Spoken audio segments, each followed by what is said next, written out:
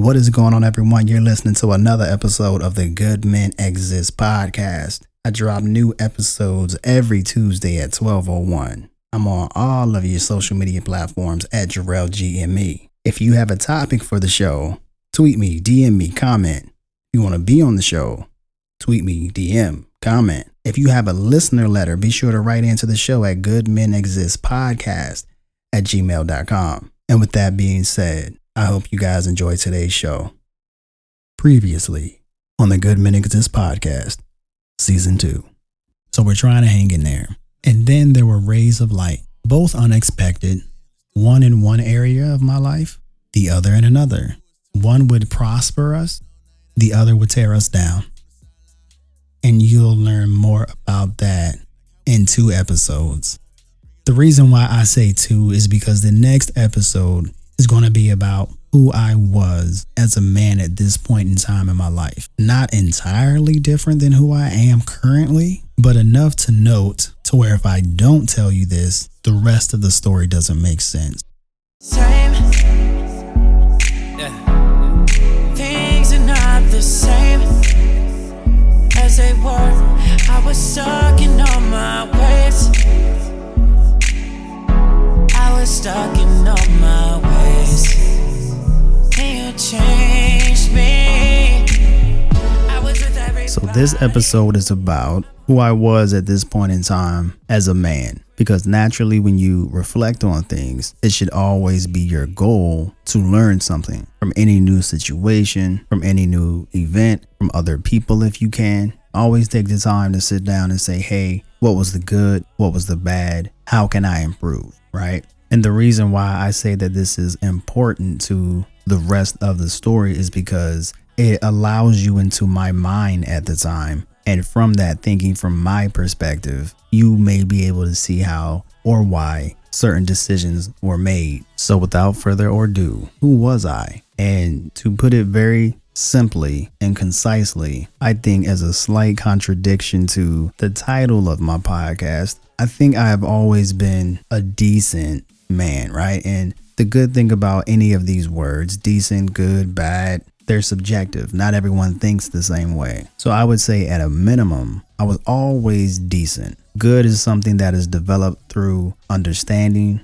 Good is something that is developed through learning. Good is something that comes from self-accountability and self-responsibility. But I would definitely say that I was decent to below average good, but definitely incomplete. And by incomplete, I mean that there were things that I overlooked, things that I didn't evolve or learn from that prevented me from being better, right? Or a consensus for the most part from a woman's perspective of good. So here I'm actually going to list many of the things that I felt I needed to work on. And I think my biggest thing has always been money and how that fits into relationships. So with me, how I was raised, fortunately and unfortunately, it is very much a double-edged sword. But how I was raised was money is king in a sense. I pretty much saw it from many aspects of the relationships around me. Everything always seemed to be attributed to money in some form or factor, right? So from my mom's perspective, many times it was always about money. So for example, most parents, when they tell you to not have kids, they would list a myriad of reasons. They would say, don't have kids because you're not ready. Don't have kids because you shouldn't be having sex anyway. Don't have kids because you're not married, right? And then, of course, kids are expensive, that thing. And in many cases, my mom would say, oh, don't have kids because you don't need to be having kids, kind of as a end all be all. But more importantly, it was always centered around money, right? So by default, anytime I thought about kids in any sense, because this is just what I heard, it was about money. It was like kids, money. They were synonymous in my head, or kids expensive. So it was never something that was super easy for me to hold on to and say, oh, but kids are bundles of joy from God himself, right? That was nothing that was ever said. Also, let me add this. Is that like most parents, my mom and dad always wanted the best for me, right? They never wanted to see me fail. They never wanted me to, do anything that would harm myself, harm my future, anything along those lines. So while this was spoken as a deterrent to hopefully get myself ready and prepared for a kid should it happen, and I know that's not the case for many, she wanted to ensure that she instilled that in me. Now, on the contrary, I never really heard my dad talk about money. And maybe he just didn't. Maybe there was a reason for it. I don't know. But he never talked about money. So my parents were polar opposites when it came to money in any aspect. But even if you take the kids outside of it, just from a, earning standpoint, how much I made, it was, and again, I'm sure it was insinuated that, hey, if you like something and that genuinely makes you happy when you wake up every day, then you should do it. But in my case, Mom was like, you should make money. Like you should make a certain amount of money and you should, continue to push yourself so where you can earn. And that came from her naturally wanting me to do better than her, right? That's what parents want, to have their kids be successful and preferably, if at all possible, do better than they in multiple areas of their lives. So that's where my standpoint came in. My mom was white collar, my dad was blue collar, so their mindsets on a lot of things were different.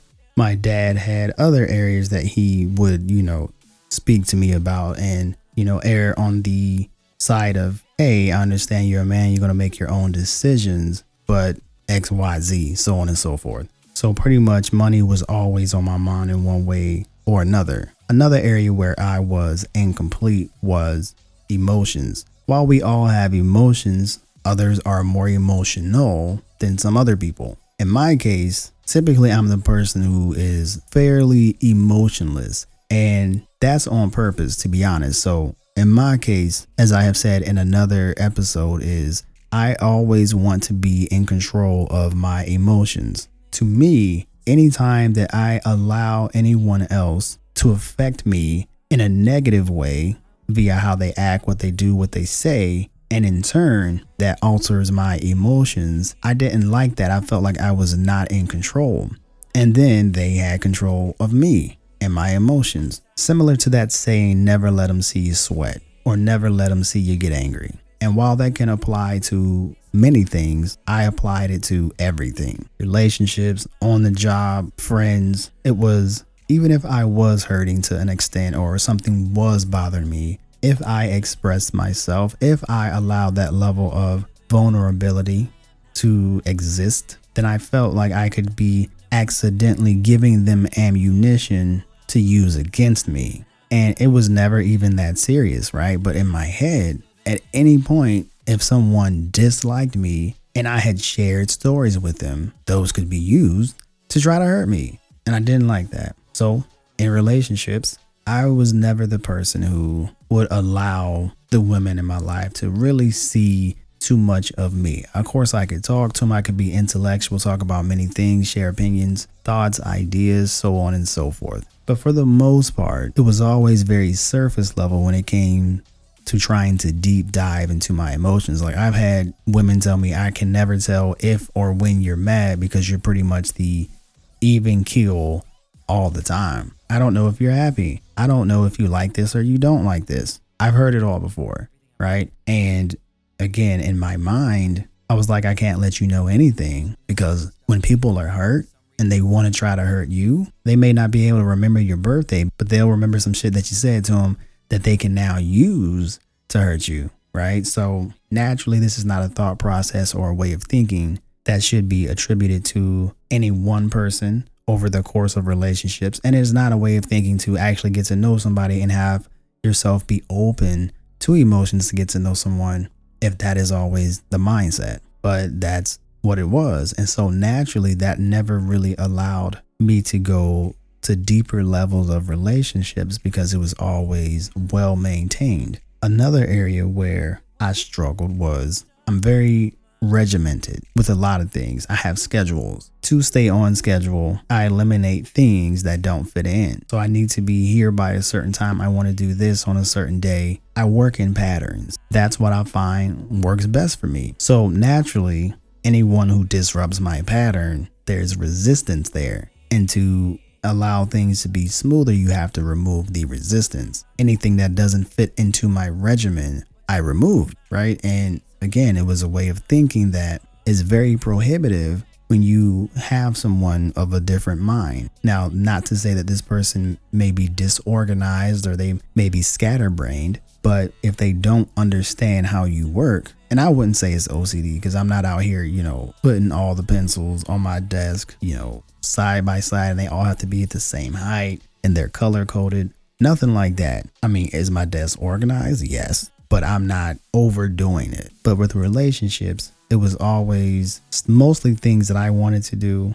I would compromise on some things, obviously, but I was very stuck in my ways of how I wanted to do things and how I wanted to move, because this segues me to my next issue of incompleteness is I'm very calculated, right? So what I say to you has been well thought out, even if it was a heat of the moment argument. And by heat of the moment, I mean, this person is probably emotionally charged and I'm talking to them like I'm talking to you now. But I'm very meticulous with what I say, how I say it, and who I choose to say it to. Naturally, that feeds into the other part of not allowing anyone to get the better of my emotions. So in being calculated, that didn't always allow me to be free. That didn't always allow me to just enjoy things, because I always put gauges on where I should be or where I could go or where we should be or whatever the, scenario is. So it created this mindset of not wanting to be happy until I reached a level in which I felt I had earned the right to be happy. So naturally, even within a relationship, although that person could be fine, I could be comfortable with them, we could have fine times doing things, it still created a level of diminished happiness that I always held over myself. For a lot of the time, I never really felt like I should be happy because I had goals. And until I reached this goal, like, what am I happy for? Why should I be? Like celebrating a birthday. Okay, a lot of people make it to 20, 25, 30. I'm not special. I want to do this. Right. And if I hadn't done that, it's like, oh, you're not celebrating your birthday. I'm like, for what? My goal this year was this. I didn't get to it. What am I going to celebrate for? You should just celebrate being alive. I don't even really have control of that. So what's to celebrate?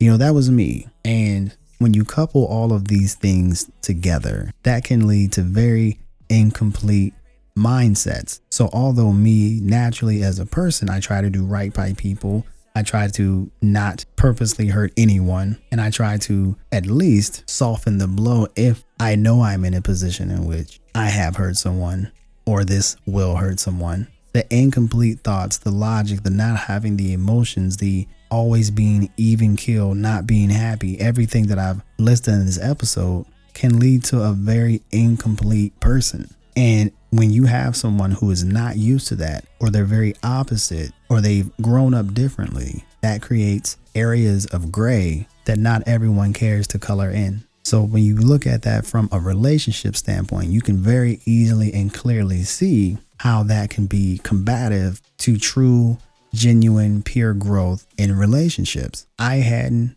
come across anyone who could break me out of that. And I do think that different people have different effects on your life. And again, that's why it is important to, out of every situation, whether it be at work, whether it be at friends, whether it be within a marriage or a relationship, or even something small like not paying attention.